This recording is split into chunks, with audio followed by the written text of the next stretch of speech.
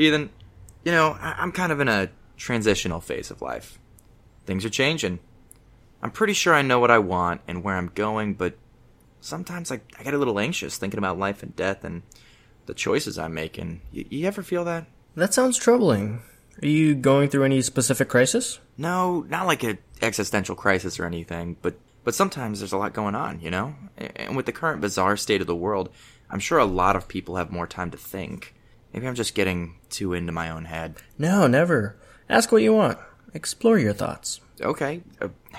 What is the meaning of life? We joke about that all the time, and when we're making fun of philosophy, we think a bunch of old dudes sitting around debating the meaning of life, but the jokes aren't wrong. And yeah, you're not wrong either. Philosophy does concern itself with trying to answer life's deepest, most abstract questions.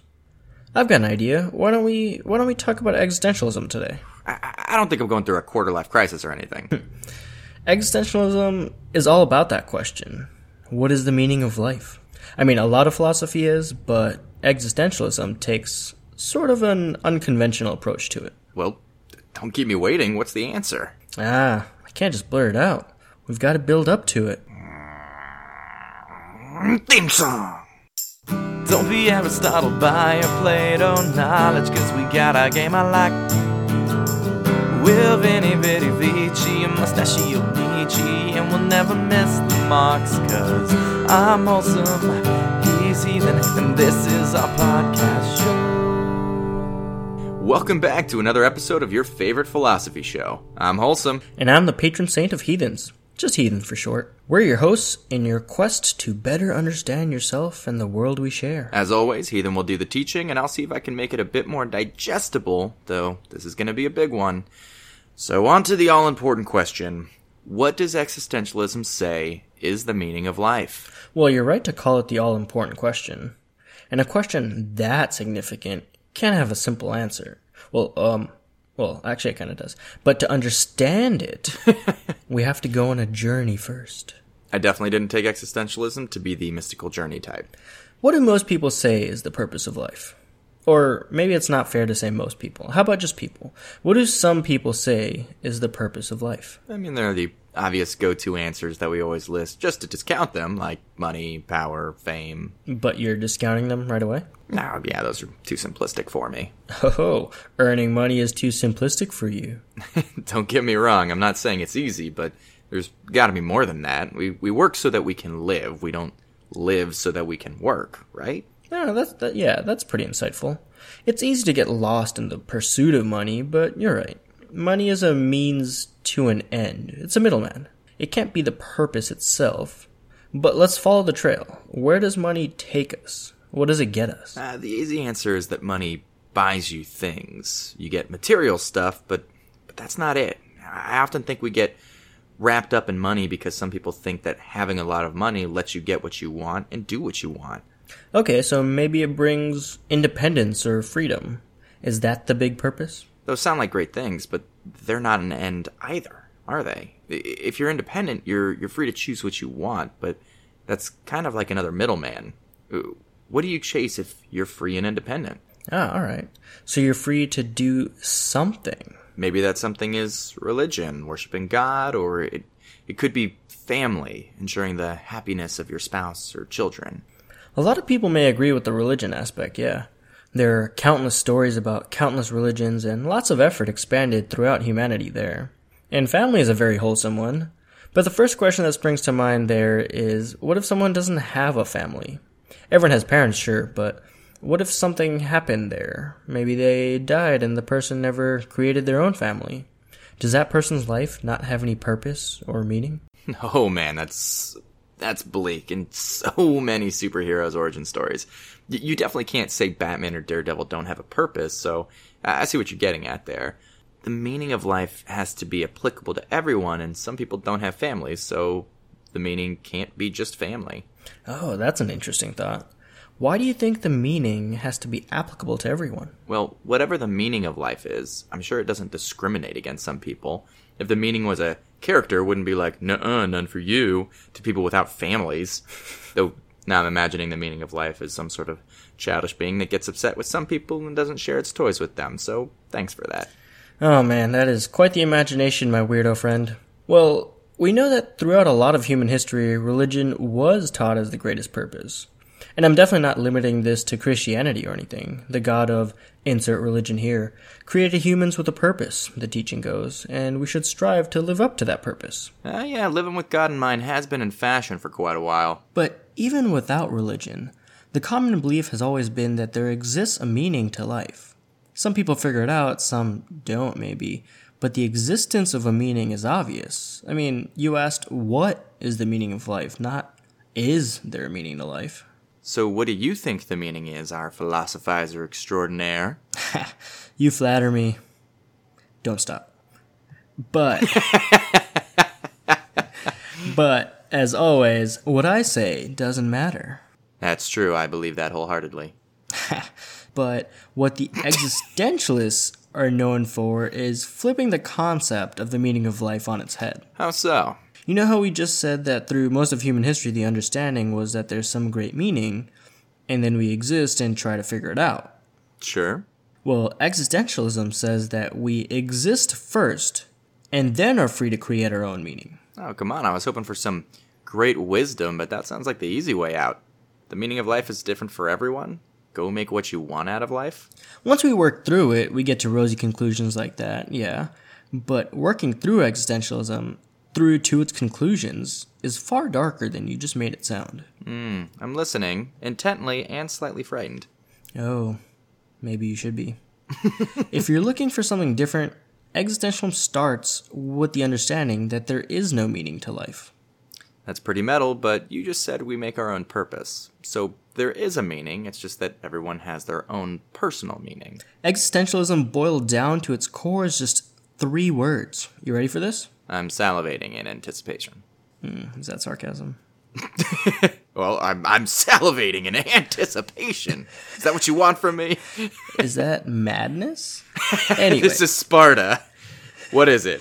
So existentialism says existence precedes essence. That sounds exactly like the kind of academic philosophical jargon that this show is designed to break down. Come on, man, heathen it for us. Oh, did you just make my name a verb? I don't think anyone has ever done that before. I'm a fan.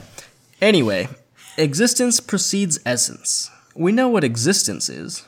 Right. Us existing. Us being here. We exist, and precede means before, but what is essence in this context exactly? Essence in philosophy is what defines something. It's core identity.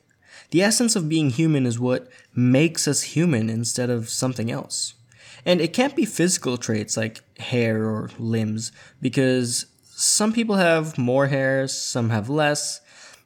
Most are born with the same number of limbs, but some aren't.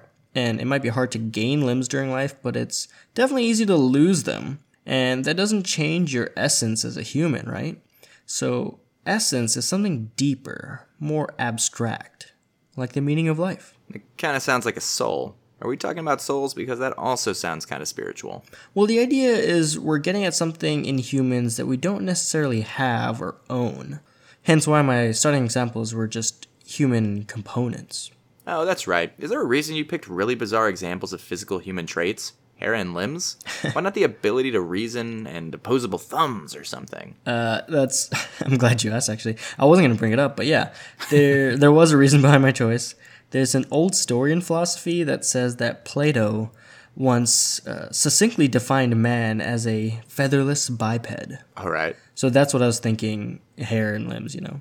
But then Diogenes, the OG philosophical troll, plucked the feathers from a chicken, brought it to Plato's school, and said, "Behold, Plato's man." You gotta love Diogenes. He's such a... Oh, man. Keep trolling. No, please stop. Ow. You're no fun. Yeah, sorry. So if essence is the meaning of life that we're searching for, existence precedes essence is saying, what, we exist before a meaning? If we look at a pencil, what is the purpose of a pencil? To write. And regardless... Or as a device to kill people out of the Joker's magic trick in The Dark Knight. Yeah, okay, I guess that works too. But let's go with the primary purpose. Regardless of what color, the size, whether it's a mechanical pencil made of plastic or the beautiful golden wood of the superior Ticonderoga No. 2, the purpose of a pencil... Oh man, sounds like you got some sort of deep love for Ticonderoga pencils. Then I totally get it. They're the best. Yes. The essence of a pencil is to write. Or if we look at a cup, it could be really intricate or plain, delicate or hardy, shape, size, color, a lot of things can change, but it has an inherent function, that of holding liquid. Pencils and glasses and cups, most things around us are created for a function. But with humans, there is no inherent purpose or meaning. Existence precedes essence. When talking about existentialism, the biggest name is Jean-Paul Sartre. He's not the first to think it, but he's the one who first said existence precedes essence. In the speech where he coined that term, he said, and I quote, "We mean that man first of all exists, encounters himself, surges up in the world, and defines himself afterwards." Surges. That dude can write. Alright, if existentialism says there is no purpose to life, it doesn't really leave space for God then, huh? You can't believe in God and believe in existentialism. That's a fantastic question, actually. Sartre was an atheist, and I think a lot of existentialists were, but you don't have to be one to mesh with the philosophy. In fact, the father of existentialism himself, Soren Kierkegaard, a Danish philosopher, was a deeply religious man who wrote tons about Christianity. He just thought that God created us and the universe without a preset purpose. He believed in God as the creator, just that we weren't created with a specific reason in mind. So God's like, whoops. Oh, well, I guess I'll just keep it going then. No, but for real, existentialism definitely has a reputation, kind of a dark reputation. I mean, the most famous term about it is existential crisis. And even you said earlier that it gets dark. But I don't see it. We're not tied down to one purpose like cups and pencils, and everyone has their own purpose. That sounds pretty cheery to me. One thing I have to emphasize is that it's not necessarily saying that everyone has their own purpose. Existence precedes essence is saying that we exist without meaning. Cups and pencils aren't thinking creatures, but they have a purpose. We, however, exist without purpose, without meaning. We just exist, walking and breathing for a momentary time on a wet rock, hurtling through the emptiness of space without any purpose. And suddenly I see what you meant by dark. That is the opposite of sunflowers and rainbows. Hurtling through space without a purpose. That's cold and lonely. I enjoyed your imitation of me. But yeah, that's just the start. Sartre also said that we are, quote, condemned to be free. Whoa, now, freedom is great. Captain America, the Founding Fathers, democracy, heck, even anarchists are about freedom. Never thought I'd say Captain America and anarchist in the same sentence. Unless, of course, he's punching them for justice-related purposes. But what does the existentialists have against freedom? Oh, nothing. They don't have anything against it. On the contrary, they're saying that people don't realize how truly free they are. But also that there's no option available to us other than to be free. Making decisions is difficult, and going out and adulting isn't always easy. You know, it's hard enough deciding where or what you want to eat, so sometimes it'd be easier if we didn't have to make tough choices. Life was simple as a kid, you know? Well, tough cookies. Sartre says that we are condemned to be free. Whether you like it or not, whether you want it or not, there is no other option. Once thrust into the world, we are responsible for everything we do. Well, okay, I feel like I'm sinking further into the darkness with every word you say. But we're responsible for the choices we make, sure, but we're not responsible for everything we do. Some things are bigger than us, or it's out of our control. Sartre also talks about radical freedom. I know we're talking about existentialism and not just Sartre, but he's the philosopher most associated with the topic, so we have to keep returning to him.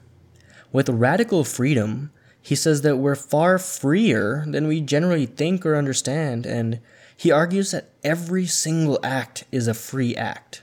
If anyone ever says they had no choice, they're lying not only to others, but to themselves. Say you're hiking along a trail and find a boulder in the way. You might say you had no choice but to turn around, But Sartre would also say you could have thrown yourself off the mountain and killed yourself. Well, that escalated quickly. Technically, he de-escalated off the mountain. You are the actual worst. Okay.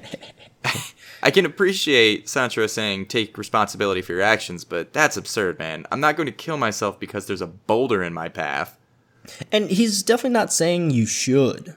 He's just pointing out that we're even more free than we normally think. Sure, we're saying we couldn't go any further, but that doesn't mean you had to turn around. Since you didn't kill yourself, you actively chose to turn back. And to take it even further, like I mentioned, he said every act is a free act, even in something as extreme as slavery, the antithesis of freedom.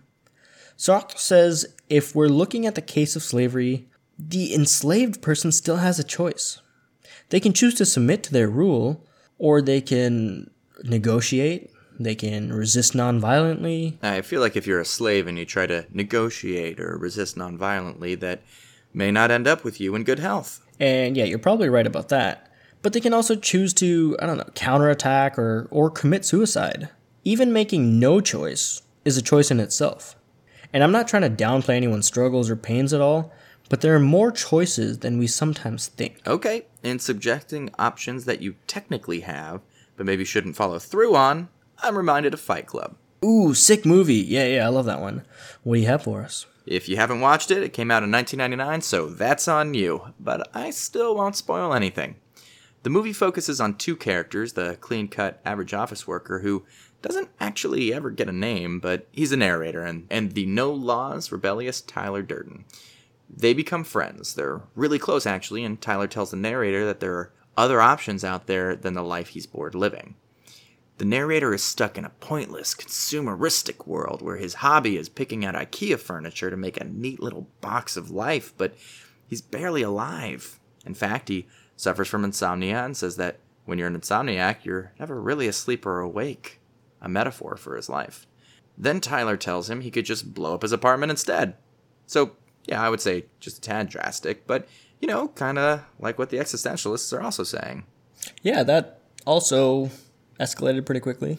Yeah. And he does, right? He does blow up his apartment. All right, so another term that comes up in these discussions is angst, which actually came to the English language from Kierkegaard, the father of existentialism. Oh, that's the thing where I listen to Taking Back Sunday and make MySpace posts that I threaten to delete later. Yeah, I would call that more of a modern interpretation. But that was 15 years ago. Oh, man, we're getting old. Oh, you're getting old. Shut up. I'm gonna go listen to My Chemical Romance. Stay with me, sad boy. Kierkegaard said that we usually like the freedom that we have in our choices, but it can also be terrifying. Angst is when we understand the vast potential of choices we have and the scope of our power. And anguish is the feeling we have as free beings in a world without meaning. Now, these feelings are what's called existential dread.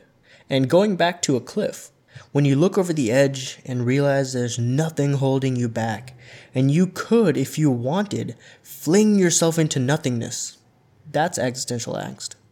Just the realization that you have the ability to act. This terrifying possibility. That's what Kierkegaard called the dizziness of freedom. Ooh, okay, this is indeed terrifying and absurd, and I'm seriously concerned about the mental health of some of these existentialists. Yes, absurd. That word means something specific in philosophy too, but we'll come back to that later. Sometimes you might even find yourself with less of a curiosity and more of a drive to throw yourself off that cliff or jump off of a bridge. The French call it l'appel du vide, but in our superior American vernacular, we call it the call of the void. Sounds like a sick metal album. Oh, wait, no, hold on. There's a term for that in psychology. We call those things intrusive thoughts. By the way, it's totally okay to have those thoughts, and the suggested way of dealing with them is simply to let the thoughts pass. Don't try to repress them or fight them or enact them, especially that one. Just let them happen. Almost a Taoist response to it. Go with the flow, you know? Episode 9, callback. Sweet, sweet. Good advice, too. Yeah. Don't actually do them. Oh, and I'll give the disclaimer up front today instead of at the very end like usual. Wholesome and Heathen do not advocate suicide.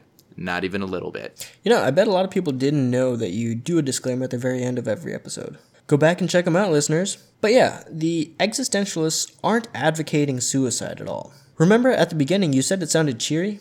We'll eventually reach that, and existentialism is actually optimistic and liberating.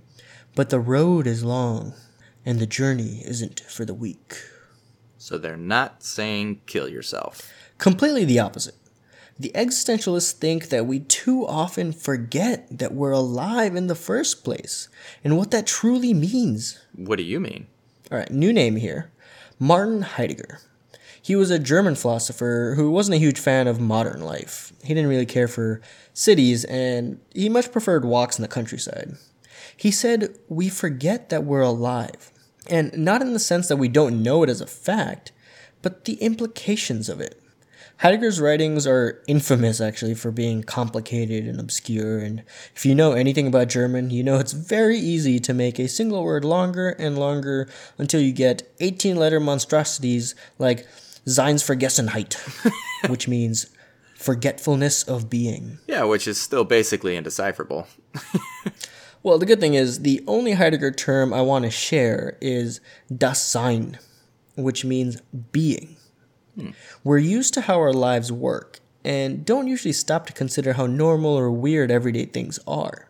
But sometimes, if we're feeling peculiar, or when we're sick or have been isolated for a bit, or maybe late at night, we start breaking through the routine and seeing the strangeness in everyday norms.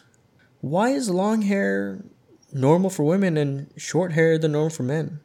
It's not an absolute by any means, but it's the overwhelming trend. Why do we water and cultivate little green patches of plants in front of our houses, even if we don't ever step in them? How odd is it that we take different species baby nourishment juice and give it to our own species children, or drink it ourselves even as adults? He's not making moral judgments on any of this. He's not saying it's good or bad, but he's breaking it down in a way that we take for granted because we're used to things like hairstyles, lawns, and milk. You know, yeah, I remember thinking of that once when I was having dinner with a friend. The table we were seated at is just a big slab of a tree. Food is parts of dead animals and plants. Even the time that we sit at our tree slab and put dead things in our mouth is just based on our position relative to a burning ball of hydrogen. Yes, exactly. That's exactly what they're talking about, yeah. Once we strip our prejudices and assumptions from day-to-day routines, it can open us up to seeing things differently, and then we may realize that things don't have to be the way they are. This is where we get to talking about authenticity. Being authentic in existentialism philosophy is basically what you think it would be. It's living how you want to live, doing and being what you want, despite external social pressure. Oh yeah, that's punk rock. You be you. Forget the pressures of the system trying to put you down. Yo, existentialism is super punk. They both say to be free and to be you, and if you're not living for yourself, if you're folding to social pressure, then the existentialists say that you're living in bad faith. We can look around, and I'm sure many of us can think of people that we know that seem like they're almost living a placeholder life. Most everyone has a background character in our own lives, of course, but some people seem, more so than others, just to be going through motions of life. I'm guessing that's what he's talking about with bad faith. 100%. Those people are living inauthentically. They're living in bad faith. But the existentialists never say it's easy to live authentically. They're not saying just do it. Sartre actually thought absolute freedom was almost vertigo-inducing. And it's tough. And it's scary. It usually leads people to inauthentic ways of life. Besides living in a way where your actions align with your beliefs and desires, what does an authentic life look like? There's no one ideology or one vision for it. Authenticity is different for everyone. And unfortunately for the lazy ones amongst us, it can't be achieved by just repeating certain actions or believing certain things. Alright, so it's a one-player game. And I feel like you could accidentally be living inauthentically too if it's different for everyone. I'm thinking clicks. Not just in a terrible abyss that was high school, but people conform to certain types all the time. Maybe you start listening to some of The Offspring and Sum 41, and next thing you know, you're hanging out with people who all want to fight against the system. Cool. Then before you know it, you're wearing a studded belt, black nail polish, your hair is blue, and you're a full-blown stereotype. A stereotype with fantastic musical taste, but still a stereotype. Sure, people won't agree with me on that. If you genuinely want to wear all black, cool beans. But if in your effort to be different, you become just another stereotype, then maybe that's not authenticity. I'm a punk kid too, even if I don't have blue hair anymore. Wait, what's this now about blue hair? You wouldn't understand. I get that authenticity doesn't look like just one thing, but do those philosophers give us any advice on how to overcome the social pressures and not live in bad faith? This may sound dark. No, but it was so sunny and optimistic so far. Hush. And try, this is what they say, try thinking about death more. Heidegger said we should spend more time in graveyards. Was this dude some kind of vampire? You don't have to be quite as macabre as visiting graveyards, but try to remind yourself of your mortality. Not in a bad way, and don't fret about it, but realize that others can't save us. So we should stop worrying about what they think. We get stuck thinking the way we live is fixed and inevitable. We tell ourselves that there's no other way, but understanding radical freedom and acknowledging our mortality can actually free us. So try to be as insufferably endearing as Holden Caulfield from the book Catcher in the Rye. His favorite phrase that he repeated 1,000,000 times per page was, "Everything is phony." I think Holden had some issues he needs to work through. Yeah. But he was good at seeing through the routine and realizing that things, and by extension life, doesn't have to be the way that it is. And also focus on the fact that we're all going to die. That's probably a tough one for a lot of people. And I'm going to try to make a distinction. It may be too slight, but don't worry about how you're going to die, or if it's going to be painful or anything. Don't focus on the event of death itself. Rather, remind yourself that your time is limited. I mean, if we knew we were going to die tomorrow or in a year, that's a deadline. I see what you did there. But yeah, I get what you're saying. If we knew we were going to die more immediately, then we'd change how we live day to day. See, it doesn't have to be so grim. So we're freer than we think we are, and we're not immortal. Where does that put us? For a lot of people, at first, that puts us in an uncertain place. Like Kierkegaard said, it's dizzying how free we are, and that leads to angst. You remember what angst is? Angst is the main hormone associated with puberty and the lifeblood of the band Simple Plan. And Also the terrifying feeling that comes with knowing how free you really are. bingo.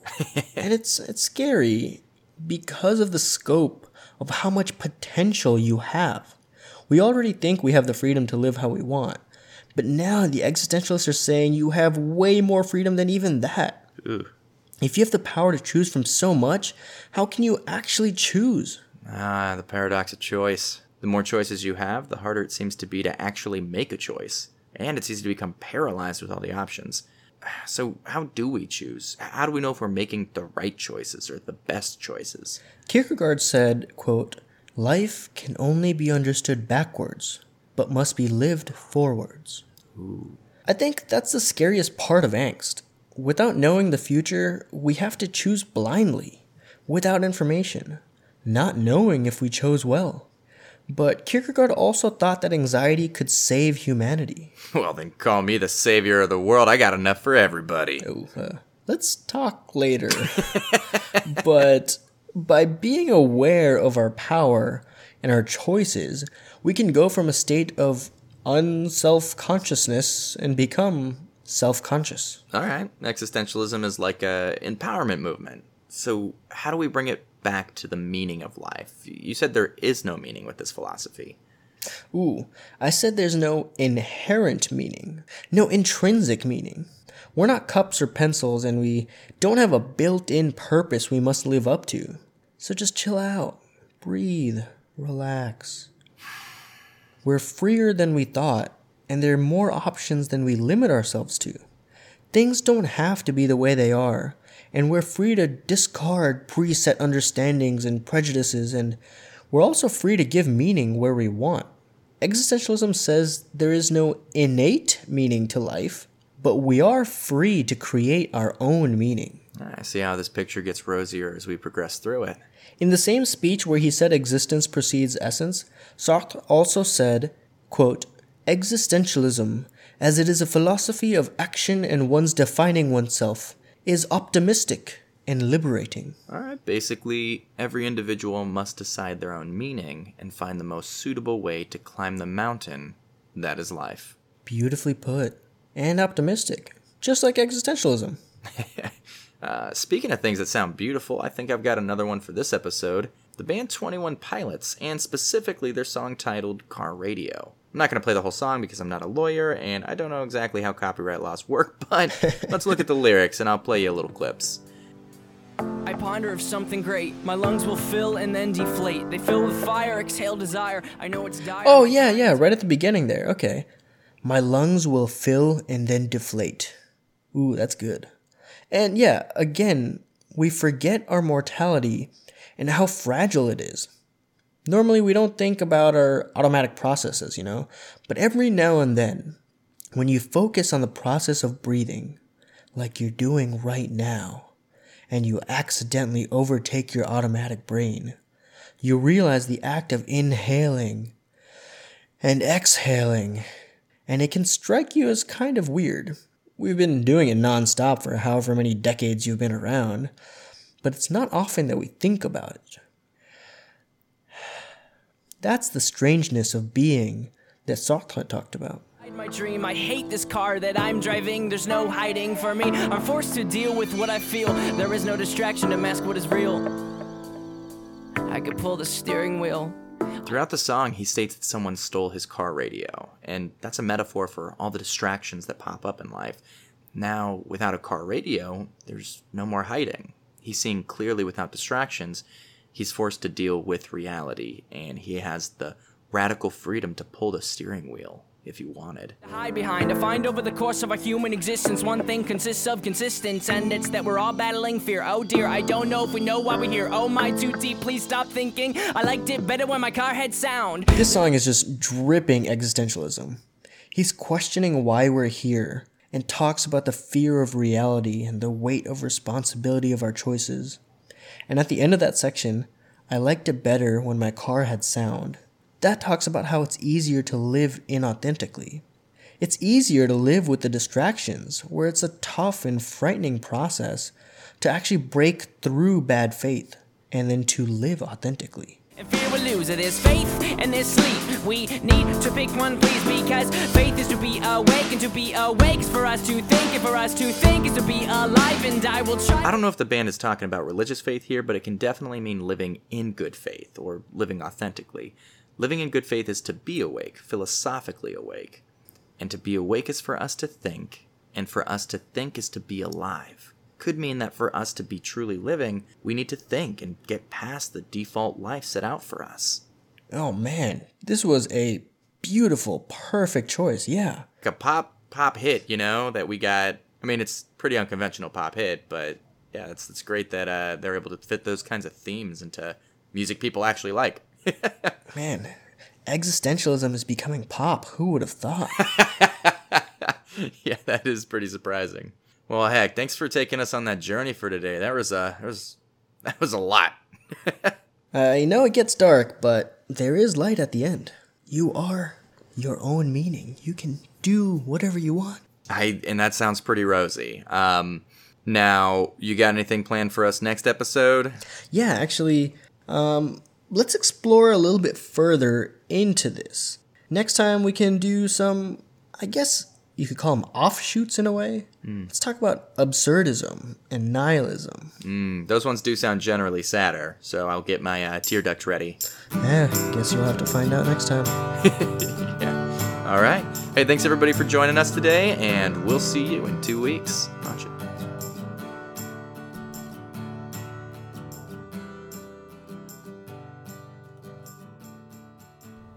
I'll say it again, Wholesome and Heathen do not endorse throwing yourself off of cliffs. We do, however, support a dedication to radical freedom and embracing all of the potential choices life has to offer and letting those choices define you.